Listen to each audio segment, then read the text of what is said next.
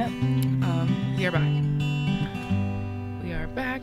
We're gonna get done back. Best friends that anyone could have. Okay, I'm not gonna What's lie. that from? The we are back. Those words, 9 times out of 10, trigger a memory of a scene from The Hangover for me. 9 out of 10 times. And Fair. I was just talking with my roommates last week, and I'm going to tell you the story, and then I'm going to tell you who I am, and then you're going to tell me who you are, and then we're going to get into this. The TV edit version of The Hangover is such a great movie. I'm like, can I just get a digital copy? I was going to say a DVD and then sound like the oldest woman there is, of a digital copy of just like the TBS Hangover edit. Because that movie is funny, except for the parts that go too far. Well, you can probably like record it on VHS, right? Yeah, I could tape it from TBS onto VHS. You could just record it on your phone. Yeah, I know. I'll just hold it like up. Okay, well, know what I don't understand? I don't know if you can do this or not. Gen Z can watch full TV shows on an iPhone. Can you do this? Quarantine taught me. I cannot do this. Yeah. I don't understand it. It seems like a far inferior action to take than just to not watch the show. I've done it on a plane, actually, even pre-quarantine. Even that, it's when I'm on a plane and I look over and I see a teenager watching a show on their phone, I'm like, this is where I don't understand you anymore. Yeah. Wow. Well, I am younger than you at that, and I am Ashlyn. And who are you? I'm Christina. This is a place within, where this week and every week we are already getting to the heart of our thoughts, feelings, and desires, but we're going to keep doing that. Where we trust we'll find the gospel in our need for it. Oh yeah. On the topic of plane The movies. Hangover. Oh gosh, plane movies on the phone. That's a game changer. Anyway, go on.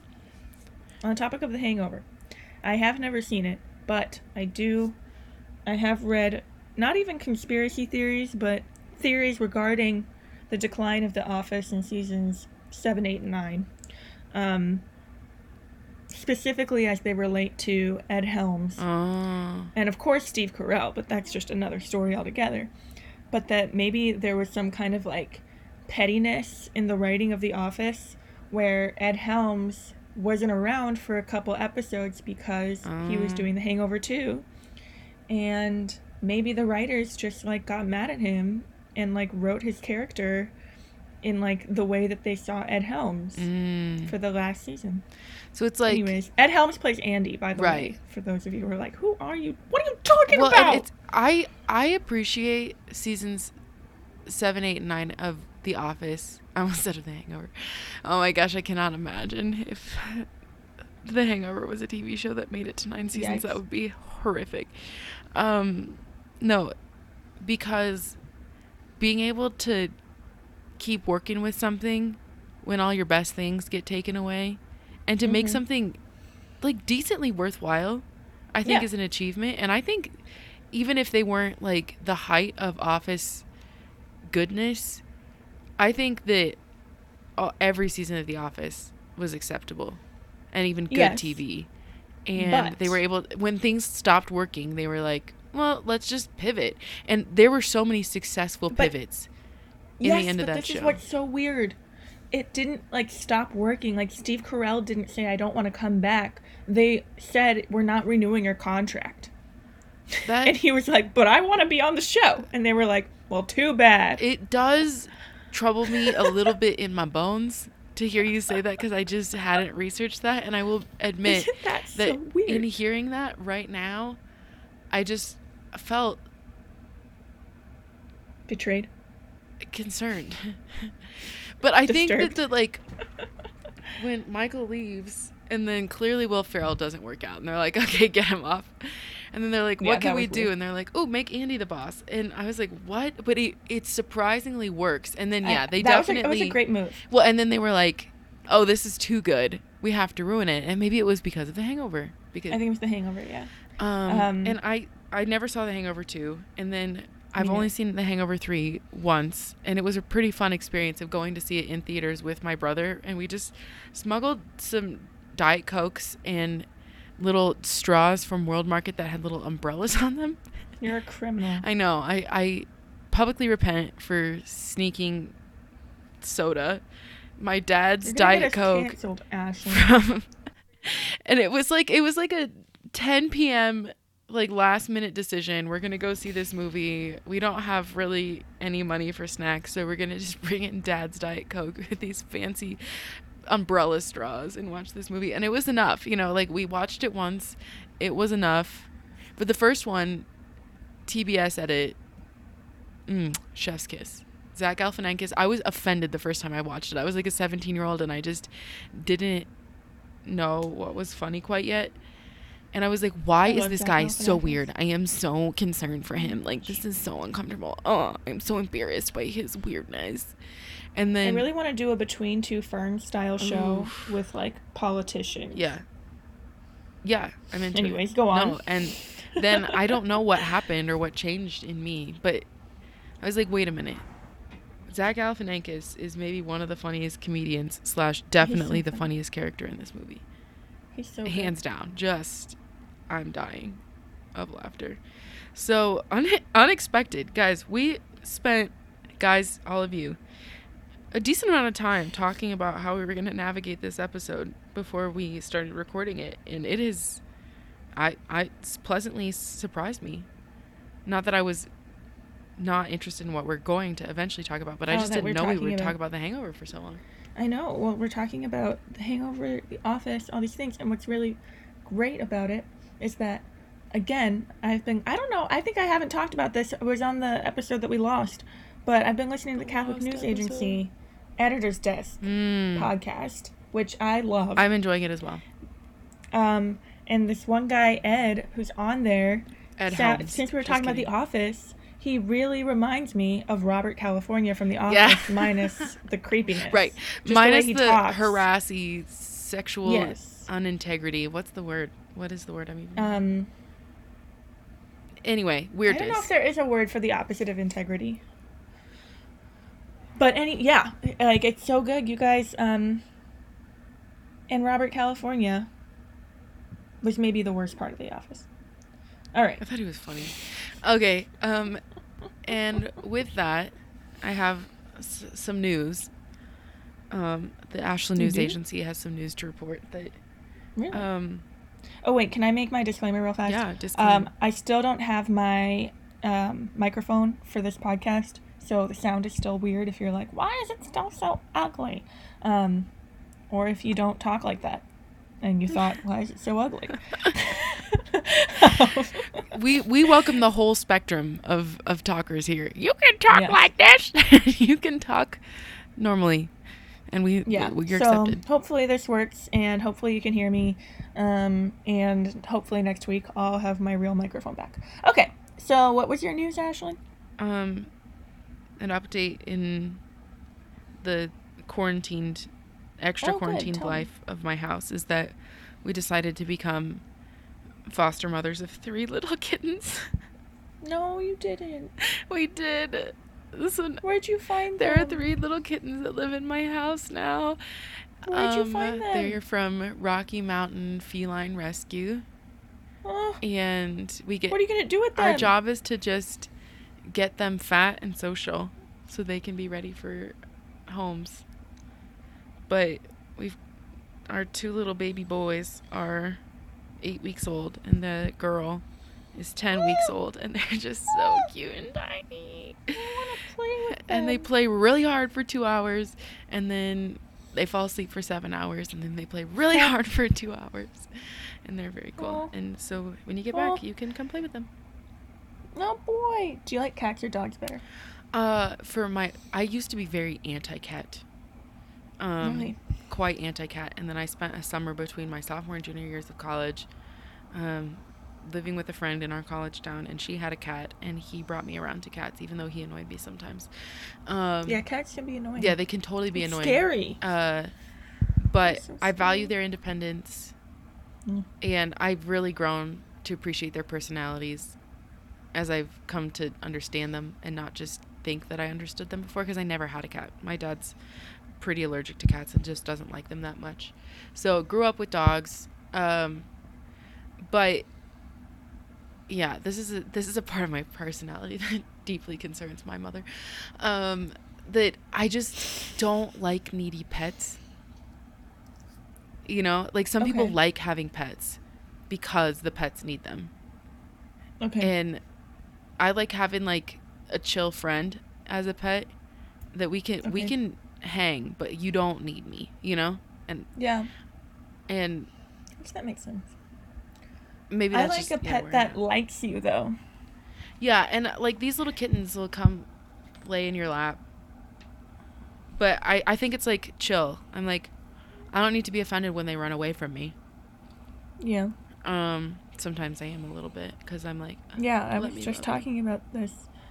One of my earliest memories is of the family cat rejecting me. Oh my god. And then of the family putting the cat down when it was old and dead. Whoa. So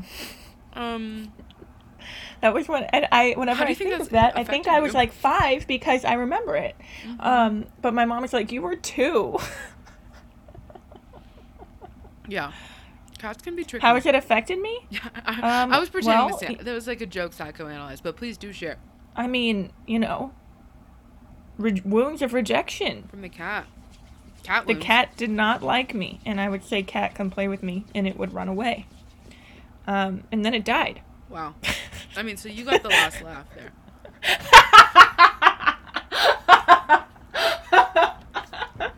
23 years later, who's still kicking? Rocky. Wow, that's messed up. Oh. Whoa. Second unexpected turn of the episode. Well, I'd say we're 11 minutes in, so we can move past the banter part of this.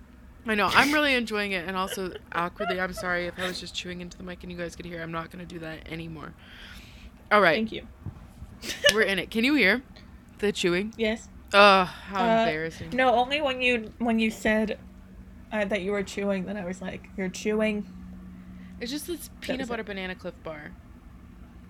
That might be one of the not less good things that you can eat on a microphone. My apologies. It's not as bad as Triscuits. It's true. It's true. And with that, we're talking about we're just talking about Catholic girl stereotypes today and other things, however it goes. Yes. But Ashlyn, what would you say to the man who just heard that and said, this episode is clearly not about me or for me or useful to me? Not that there is a man who said that. Right. And if you did, like, okay, whatever. If you did, then I hope you feel known. Yeah, right? We acknowledge you right now. We're acknowledging you right now. It's interesting because the topic came up because I was talking to a friend of mine who is male and a priest. A man? And he was like, I really value women, and not especially of like the young variety. I was like, that sounds creepy. He was talking, I mean, like, okay, so in being a priest and a father of souls, he's like, there are just things about young women that I value and appreciate but don't understand.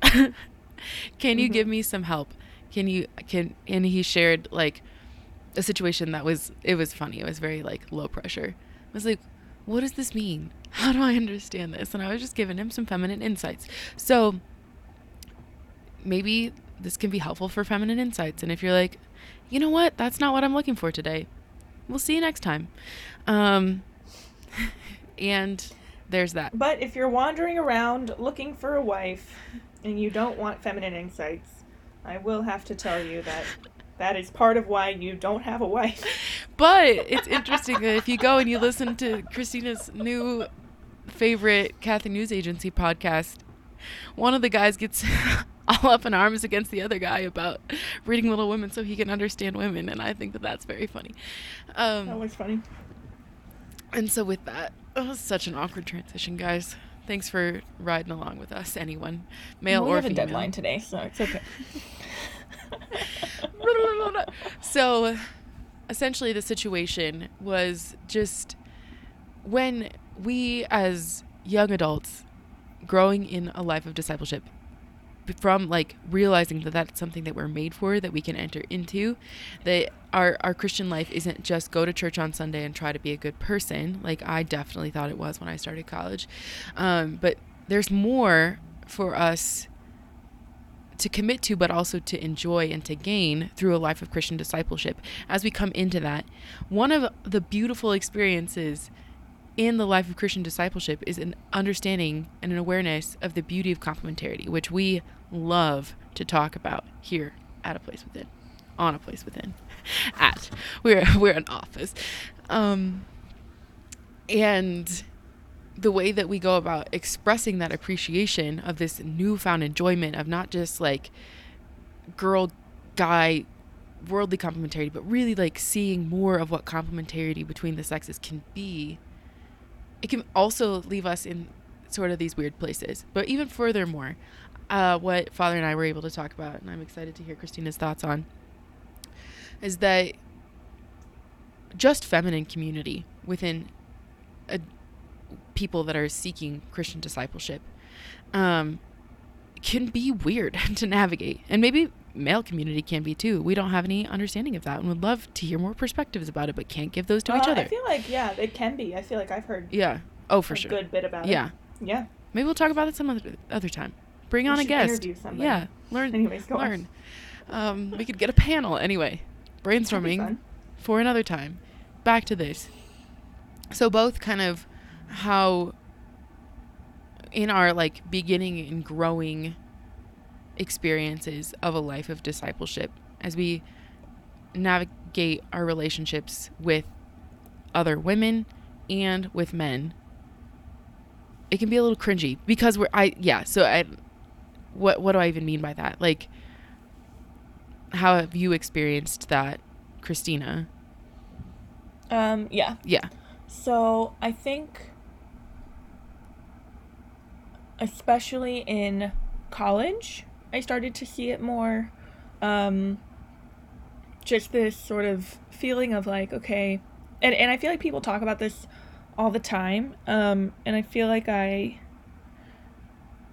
it continues to feel relevant through adulthood. Even though we've all like heard it a few times, but like this tendency to be like, okay, Catholic women act a certain way, Catholic men act a certain way. So in order to fit in here, I should sort of figure out what those attitudes are that you're supposed to have. Then I can have them. Then I can have friends and fit in. And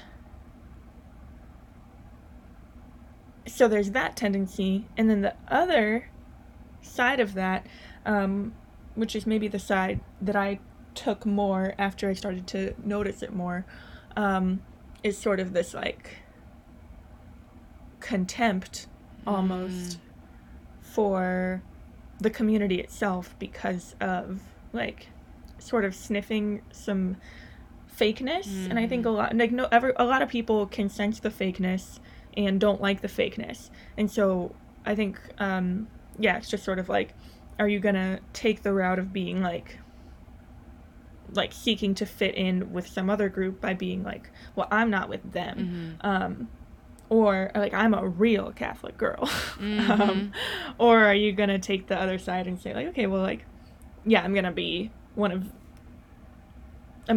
try to act in a way that will make me fit in with these Catholic girls, whatever.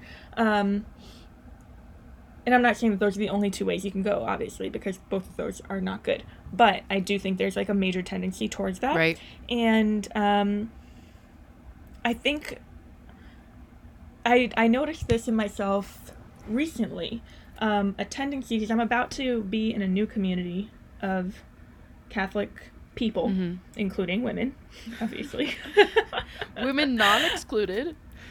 Yes, in Denver, and I'm sorry to all the Denver people.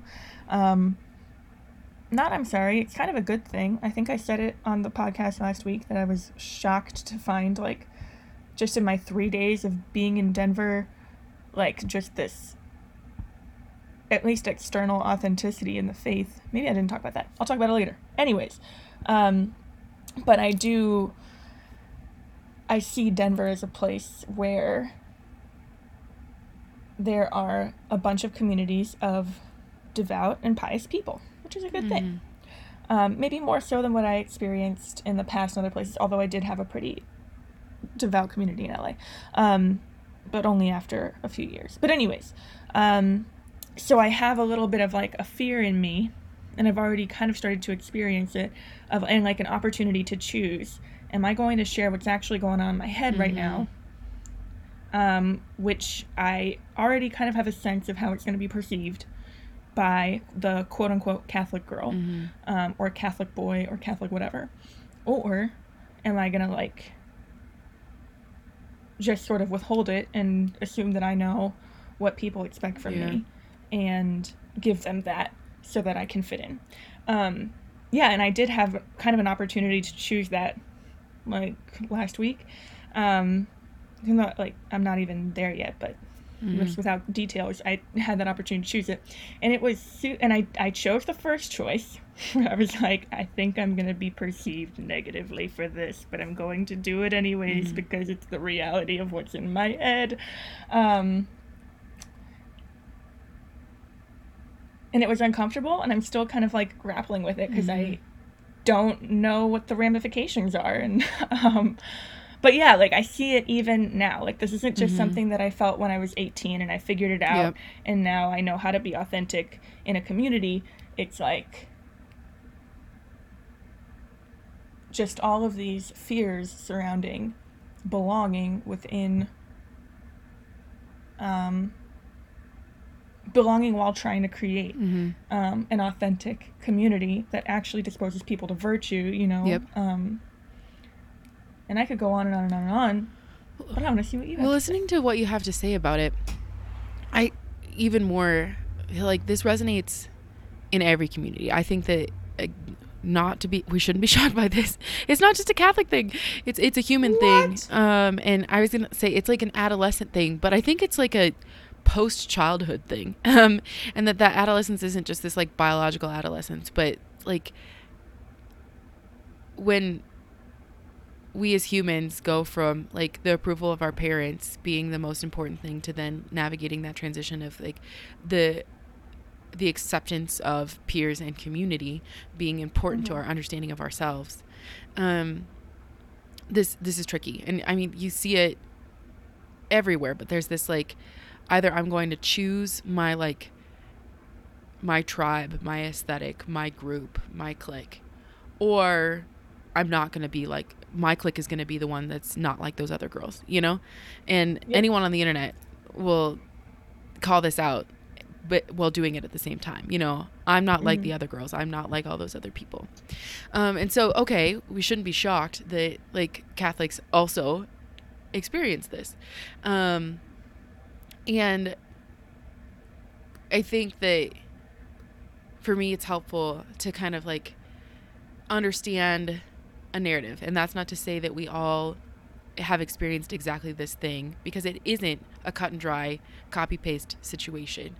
But I think when someone has experienced a real encounter with the Lord because they had some openness. So pre-encounter, there's like some openness and some seeking that a person would go through. And God comes to meet them and encounters them in that. And there's an invitation to live in a new way that the Lord offers us and offers us in his church. And in living that new way, there's an invitation to sell everything that we own and come follow him, or to leave behind old things. We see this throughout Scripture, and we continue to imitate it in the life of the church and invite people to leave things behind to come live a new life with Christ. And because he is so good, even when we don't get that right, even if we're doing these things that we've sort of been dancing around and trying to grapple with here in this episode of, you know, am I like trying to just fit in my Catholic community? The Lord continues to purify that through our life of faith. But I think sometimes when someone is in the in the process of that encounter, in the midst of that encounter, they might hear phrases like good Catholic men and good Catholic women. Mm-hmm. And then there's an attraction to that idea because it sounds beautiful, right? Good Catholic man or woman. All of three of these words are good. And I think that the intent behind someone who is offering that as an invitation doesn't mean anything bad. You know, I don't think that anyone who gets up in front of people and says, surround yourself with good Catholic men and women, wants a cliquey, false, sheepish church. No one wants that, right? But I think that there are ways that language sells us short. That then, especially when people are relatively inexperienced in life, which is still, you know, I think through our 20s probably, at least. We hear that in the way it's like, yes, I am attracted to this concept. And so I'm going to look around and try to gain insights into what that means through people around me. And so then stereotypes form, right? Like, and stereotypes, I think sometimes we gather to ourselves because we are like seeking that security and seeking out that thing that we desire that's attractive to us, like a good Catholic life. But when we settle for what's on the surface, like things that are externally visible, and try to like behave in those ways, and then what we've understood for ourselves is now like these external behaviors are what makes me a good Catholic, and now I want to surround myself with good Catholics, and I want to be a good Catholic, and I want to expect other people to be good Catholics, and then all of a sudden we've become this kind of insular and isolating community, where it's like, I think getting to the heart of what would someone who invited another person into a quote unquote good Catholic life actually mean? What does that actually mean? Does it mean these external things? Or what does the external actually like do for us? Right. Yeah. I think like we can all maybe from our own communities like think of a few like traits or behaviors that we would say would be like the good Catholic man or woman stereotype, and that we would see that some of those are, well, yeah, that we would see that a lot of those things, like if they come from a place of authenticity and like, yeah, realness are perfect, are good things to do, but that like they're maybe not the only way to live out a commitment to the gospel, or even if they are the only way, like even so, acting them out and feeling like that's enough without sort of the interior disposition towards them, I think that's one of like the challenges that I find with it. So personally, I find, so a good Catholic life or a good Catholic community or whatever, there's something of like a commitment to the gospel, a commitment to Jesus, and a commitment to growing in virtue, but also an acknowledgement that we're sinners and that we are not there. And I think that some of the frustrations that I've experienced, I might have just hit my microphone. Never mind. Some of the frustrations that I've experienced would come from this, like, and this is partially a projection of my own, but also somewhat based in reality, because I don't think I would project it if there was nothing of it, but sort of a tendency to feel like, yeah, if we're going to be a good Catholic community, then we have to make sure we're acting like we have it all figured out. So our actions need to look like those of the saints, even if our hearts don't. There's something to that, like you said earlier, like there's something to wanting to act like a saint, and hopefully everything else will follow, but it's not, I don't know, I think it's a more surefire way if our dispositions are turned towards Christ, and then our actions will follow. So I've found, personally, I really like being in a community where I can express reality, not in a way that's sinful, but in a way that's true as I perceive it. rather than having to kind of take an attitude towards reality that looks the most, I feel like for women especially, it's like, I feel like there's an expectation that when I see something that's challenging, frustrating, problematic, whatever, that I should, this is my interpretation of the stereotype, I should look at those situations, and as a good Catholic woman, I should say, well, it's not that big a deal. I trust in the Lord. It'll all be okay. Like, I'm not upset. And I'm not saying that people wander around telling me, don't be upset, or else you're a bad Catholic. But I will say that when I'm in a situation where I could either, like, let's say that something happens, I'm frustrated, I don't think what just happened was a good thing, and I'd like to express that I think there's been some kind of problem or injustice or whatever. I feel like I could either go and say, well, not that big a deal, I'm not upset, you know, I'm being generous and I trust in the Lord.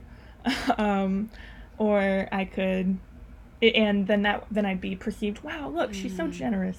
Look at her heart, wow. What a good soul. I mean, not that if you take that attitude that you automatically are, like, being fake, it's by any means. But I know, like, just thinking of a circumstance that I've been through, there have been times where I do feel that way, but there are also times where I don't feel that way. But I feel pressure to say that I feel that way. And I think my best experiences in community are where I know I can say that. I know that somebody's going to be like, the way you're perceiving this is true. Now let's also be generous. And there's a real fear there, because when you first bare your heart to say, like, hey, I actually see an injustice, I actually see a problem, I don't know how you're going to perceive this of me, like, that's a pretty scary situation in a new community, which part of me is like, we shouldn't feel that way as Catholics, but then I'm also like you said earlier, like, we're all humans, so why would it not happen with Catholic humans to be afraid that people are not going to see the truth of who we are. But anyways, just to kind of bring a resolve to it, I think that, well, actually, I don't know that I have a resolve to it yet. So what do you think about that? How do we navigate, like, because I think all of us want to be able to be authentic. Nobody's wandering around. Nobody's going to listen to this and be like, well, I think that, really, you know, if you feel if something's bad, well, you should just keep your mouth shut. Right. I don't think people are thinking that. I think everybody wants to be authentic, and the person who really does feel, you know, like, who would, like, say we're in that same situation, I feel one way, the other person feels the other way, that doesn't mean they're being fake just as they said the other thing. So how do we, like, enter into community? And maybe you can, like, speak this into me as, like, as of, like, next week, I will be entering into a brand new Catholic community at the Augustine Institute. And how do I, Ashlyn, you now have to teach me, because I have no idea. But this, like, I mean, it's just, like, just to put it into a practical context. Like, walking into a brand new Catholic community of people who are, like, studying theology or committed in this great sense to their whole lives of ministry, which I guess you experienced through working with Focus. Like, what do we do when we walk into that to not be those adolescents who are just going to say, okay, let me find people who either hate this group or love this group, whatever, like, and how do we actually just, like, be true to ourselves while walking with Jesus and privileging that, not being like the people on Selling Sunset who just stick with what they say no matter what, and how dare you criticize me. Yeah, like, what do we do? What do we do with these little fearful hearts of ours? I'm learning it too. I know. I'm to start to help make this practical. To give you a back and forth conversation, so I don't ask the question and then answer. I love doing that. I seriously do. You do love doing that. You need to start giving talks. You already give talks, actually. Right here on this podcast. This is my talk. I will say that just a reminder that we can keep ever before us is, like, who am I seeking? Who am I seeking? And, yeah, like, how do I see the church? You know, do I see the church as an institution where I can be safe and sheltered with like-minded people? Or Yes. do I see no. the church, as the body of Christ with him as the head, all being transformed into his likeness? Mm-hmm. And I think that, you know, having that conversation with ourselves of how am I seeing this right now? How am I seeing this community? How am I seeing this group? Do I see it as an entity within itself, or do I see it as the body and family of Christ, my beloved? And in order to know my community, am I trying to know these people, or am I trying to know and be transformed into the likeness of Christ, recognizing that I am not made to do this alone?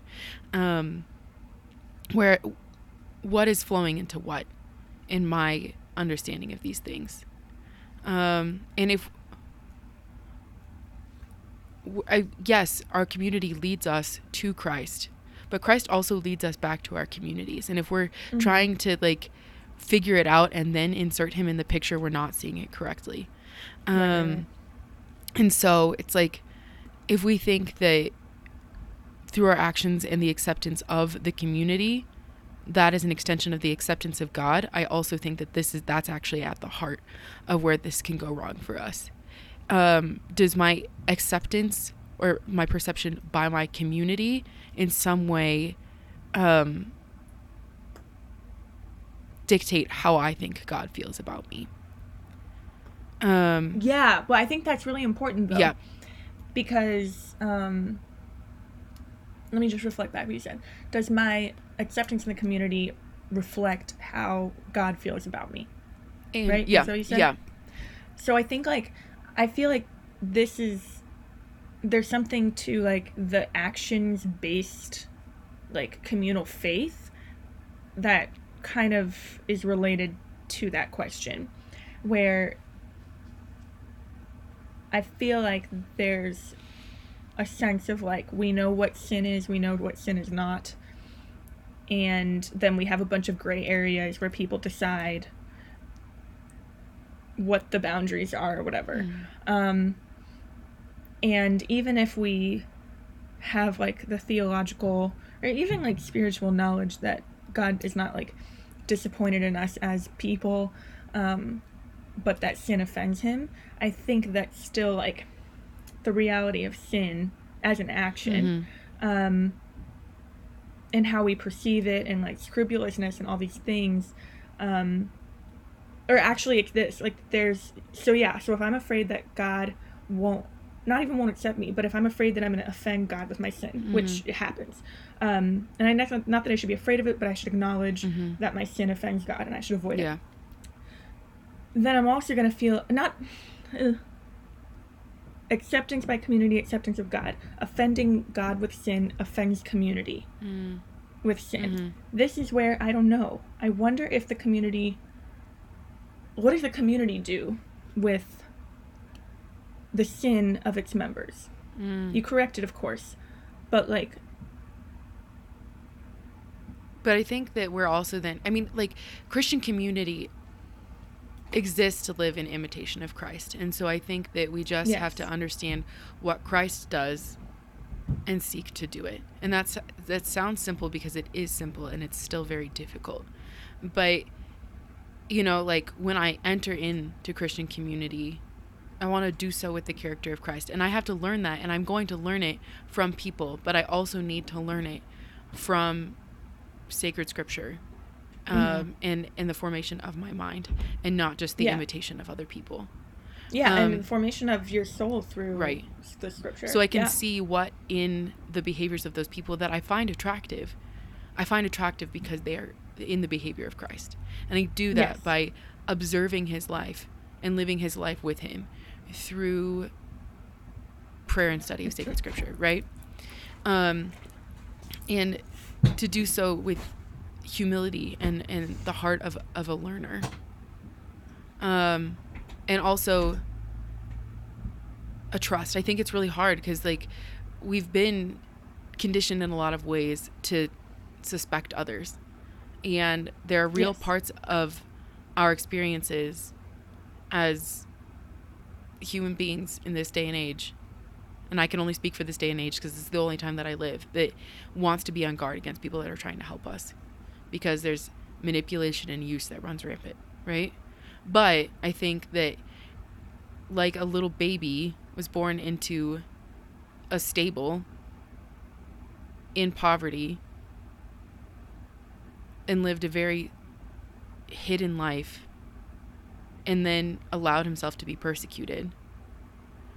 We don't have to be sheep that, like, lay down and follow the wrong person, but we can see in the character of Christ, like, oh, he does, you know, like, have a trust and a generosity. But then there are other times that he's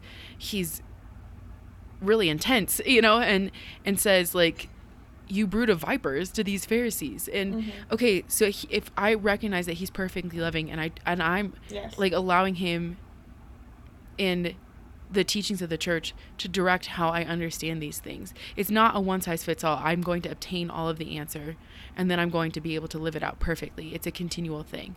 And you said it very early on, that I think the way that we can best receive that kind of instruction is as our actual selves and not as some projected self. And so when there are times that what we want is safety and security and we're impatient for it, so what we do is we project a person that we think would be accepted. We're doing something false, you know? And there are reasons why we're doing it. And doing that false thing doesn't make us just, like, bad and horrible and despised, but it makes us less receptive for sure. And so as we not only are, but also lead others to follow Jesus, we have to do it as our actual selves.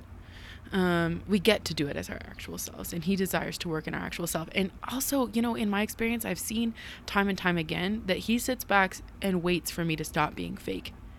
And he doesn't leave. He doesn't get frustrated the way that I get frustrated with people, you know? But that I don't receive, you know, instruction and inspiration as a fake person, to bring my real self to the Lord and to others, to receive actually the blessing. Because what can communities do for each other? We can be a mouthpiece of the Father's blessing to each other. But we are impaired in receiving that blessing from anyone as our false self. And we've probably experienced that before, where someone was saying these beautiful affirmative things to us and we didn't believe that they were true. You know, because what we were seeking was the blessing of a false self.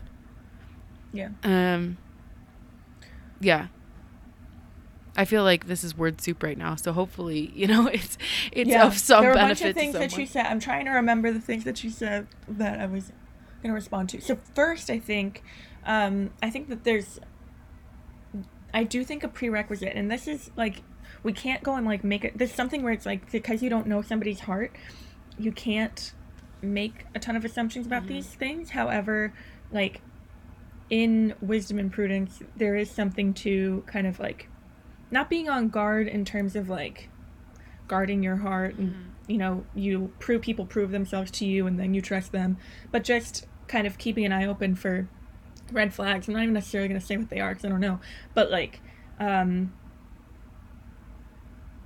red flags for, okay, well, let me say what I'm saying. Okay, there's a tendency towards just assume the absolute best. And there's something to that, assuming positive intentions over assuming negative intentions. And I would definitely say that is a better thing to do than assuming negative intentions.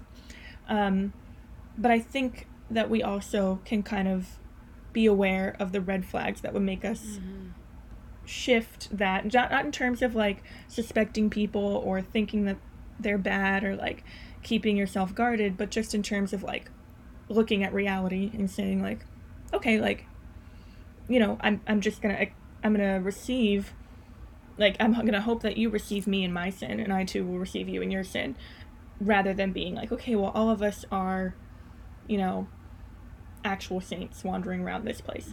I say that just because I don't know if it'll be a functional disclaimer for what I'm about to say.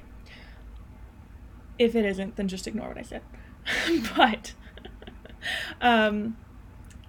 it is a prerequisite that everybody is walking into that community with a knowledge that they are a sinner, and that the person in front of them has something to offer them, and that they have something to offer that person. I do think I have a tendency to be a little bit suspicious. I don't think that's always misplaced. I also don't think it's always good. But I think we all need to do, like, a real examination of ourselves in our communities as we enter into them and as we live in them. Do I have a perception of myself that, like, I am the teacher in this community? And hey, if you're an actual, you know, experienced person in the spiritual life, and, like, if that is, like, in humility, that is the truth, great. But, like, I do think there is real damage done, and you can correct me on this if you think that I'm being too harsh or too judgy. I think there's real damage done in communities where there's a sense of, like, an elite among peers. Yeah. And these people who act this way are the elite, and they will teach the non-elite. Yep. Again, there's something to people who are actually wise and can actually teach. But in my experience, when I meet those people who are actually wise and I actually can kind of submit myself to the authority of, not clerically, but just, like, in terms of their personal wisdom, while testing everything, etc., I don't get that feeling of fear and, like, superiority from the people who, like, truly have those gifts, and they exist, and they have taught me in every season of my life. Yeah. And I've met them even in peers. Well, and it's so beautifully biblical that the religious elite who put themselves and lorded their power over others were the ones that received the sharpness of Jesus's criticism. Yes. And then he said, you know, become like little children. If you want to follow me, become like little children. And he does this in scripture, but I was so moved by one of the episodes of The Chosen where Jesus is just hanging out with these little kids, and they keep like more little kids go and flock to him. And his disposition, I think the way that it's represented in that show really does reflect the character of Christ, that never in that situation, the way that it was illustrated, was Jesus like, I'm not an adult and I'm behaving like a child, you know? But he dignified their questions and allowed them to co-labor with him and work on his projects. And it wasn't about him getting some sort of sense of himself or his dignity by taking something away from them. He was just able to share of himself and his work and all and his knowledge and everything with them, and as well as encourage and exhort them to be great. And so, yes, like, I think we're more attracted to leaders like that. And so we desire to become leaders like that. But I think if we can recognize that, like, the greatness of that is in the character of Christ. And then there are sometimes times where we're really allured by someone.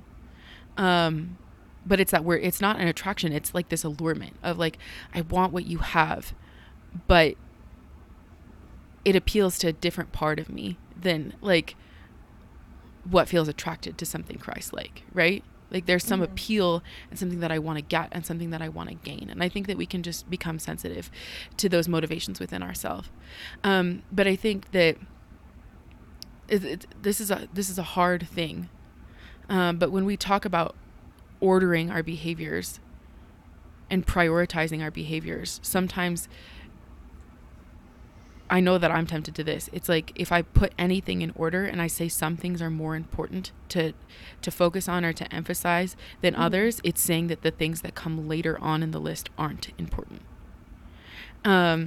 And so do you mean in terms of like, so I'm going to give spiritual two orders now, not that I'm giving you orders, but like two different lists that rank our behaviors in order of priority. So it's about like behavior. And the disclaimer is that all of the things on the list are important.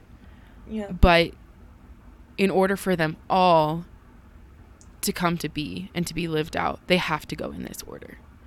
And have to sounds a little strong. Like these are things that I've heard and I believe to be true, but I'm not saying like this is definitively true. But when we're looking at relationships in our life and the way that we relate, ordered relationships say that God comes first in communion with Jesus, right? So Jesus is first on the list. And this is sort of speaking to the suspicion thing. And then second in priority is I'm putting ahead of my own interests the needs of others, right? So I'm putting ahead the needs of God or what he's expecting of me, then the needs of others, then my own needs, then the needs of nature. Okay, so it's Jesus, others, myself, then nature. And that's not to say that anything on that list isn't important, but usually I think that God has made us in such a way that we're able to get all of those things when we put them in order. And when they become disordered, then we lose some of them. And there are definitely instances where we're putting others' needs ahead of our own for like a point of pride or like a lack or like false humility, right? And that's not ordered. But if I'm desiring to avoid sin, I don't really like how this is coming out, if I'm going to be completely honest. But I want to come back to what you just said in a second. So keep going. When I'm coming into any sort of relationship in a place of defensiveness, which is usually what happens to other relationships when we're putting our own needs ahead, there's some sort of defense. I'm defending myself against you, or against God, that we don't see things as they really are. And so it's not all to neglect or allow others to neglect our needs. It's to be able to advocate for our own needs in a way that's not defensive. And I think that we're able to achieve that when we actually have rightly put Jesus first. Yes. I think that's really important. And I think that this is maybe one of the places where there's like a sense of, I don't know, scrupulousness, fear of judgment, I don't know what, but like,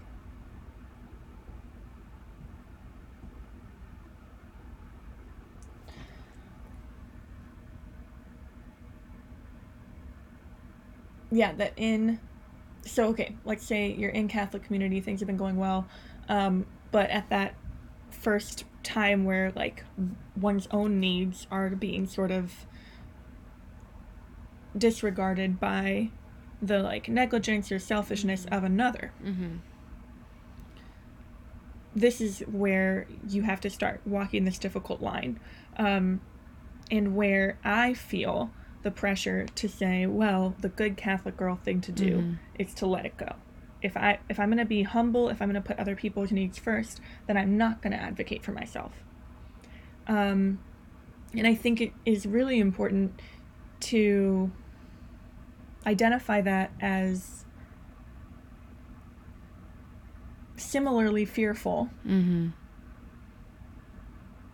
as what you just said about being like overly defensive and like taking offense at these things and taking these things personally. I don't think we ever actually talked about fraternal correction on the podcast, because I don't know that we really know how to do it, but trying. But through like reading a little bit about it, there's like that importance of like the saints who talk about fraternal correction are like, it is worthless if it's all about you. If you're not trying to correct the other person, or even just like, I guess in its lowest form, just like let them know that an offense has been done. I mean, even that is like, I don't know, why are you doing that if it's not going to benefit them? But even that, like, it can benefit them. Oh, for sure. So regardless, ultimately, it's like about it does need to be about the other, but I do think that this is one of the stereotypes that we're maybe thinking about looking at. A tendency to feel like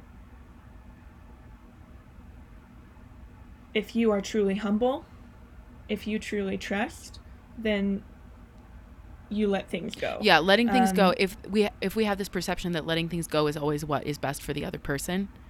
Yeah. There's some misunderstanding there. I think that is such a valuable point. And one of the best insights I've ever received is that... Really? Oh, no, okay. Is that I mean, sense. Hey, it's in it. I was like, Ashlyn, there are several insights spiritual works of mercy, right? And one of them is to bear wrongs patiently, which is what we're kind of talking about, of just letting things go. And it's even richer than letting things go, right? Yes. To actually like endure yes. a hardship patiently is a work of mercy. And to do it as a work of mercy. But on the same list, yes, is to to instruct the ignorant. Yes. And on the same list is to admonish the sinner. Admonish the sinner. So all three of these things are, through the teaching of the church, we come to understand them as all acts of mercy. And how to discern one of the best insights. And how to discern which of these acts of mercy we are called to do in the moment. We can't do outside of that moment, right? When we're in this confrontation or difficulty or hardship or whatever, we go to prayer, and this is the act of putting priority in our relationship with God. We go to prayer and invite the Holy Spirit to instruct our hearts of which way we're called to be merciful and loving to our neighbor in this situation. Is it through bearing a wrong patiently? Is it through instructing the ignorant?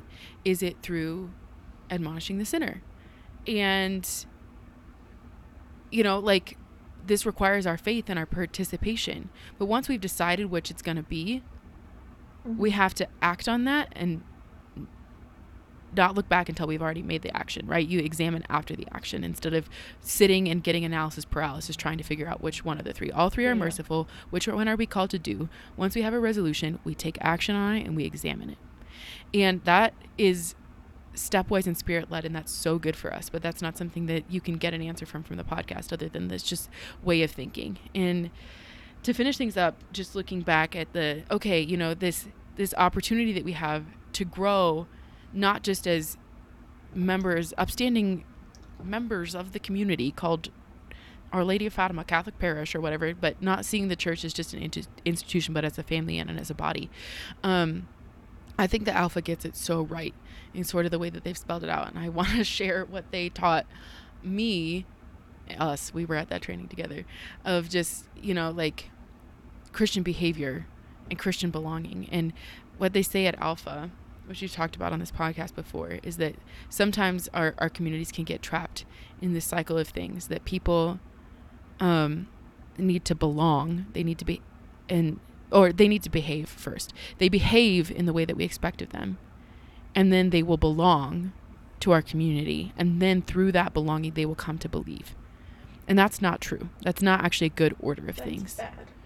Bad. That a truer way, and it's important for us to say, okay, why does Ashlyn say that's true? I think the way that Jesus interacts with others in Scripture signifies the truth of this other way of thinking, which is that we allow people to belong to us in Christ. And that brings about a belief, or an invitation to belief that person chooses for themselves. And through that belief and that choice, then they will behave as Christ because they believe in him, because they know that they belong to him. Yes. And that's a better order, I would say. So, very good. Covered a lot of ground. Coming to the end of our time together for this week. Yeah. So I think it's just important for us to be really cognizant of those tendencies, like when we're in community, unless you're like with the people that like really you know each other's hearts and you're not, but like yeah. So I think those tendencies to be like, as Catholic women, as Catholic men, this is something that we all share. If it's not like a gospel value, you know, yeah, I think that we just like as developing leaders in communities and in whatever, like, yeah, we just have to be careful of how, especially like with these generations that are seeking belonging so much, as like the structure of society shifts and everything, like I think identity just becomes such a point of contention, and anything we can do to alleviate that as disciples and to make our communities places where belonging happens first, period. I think that is going to be really important for evangelization. Evangelization in the 21st century. And yeah, that Jesus be our model and guide, and recognize that the Holy Spirit comes in to our very circumstances. It's not just looking back. I mean, it's present right now. His life and his inspiration, and that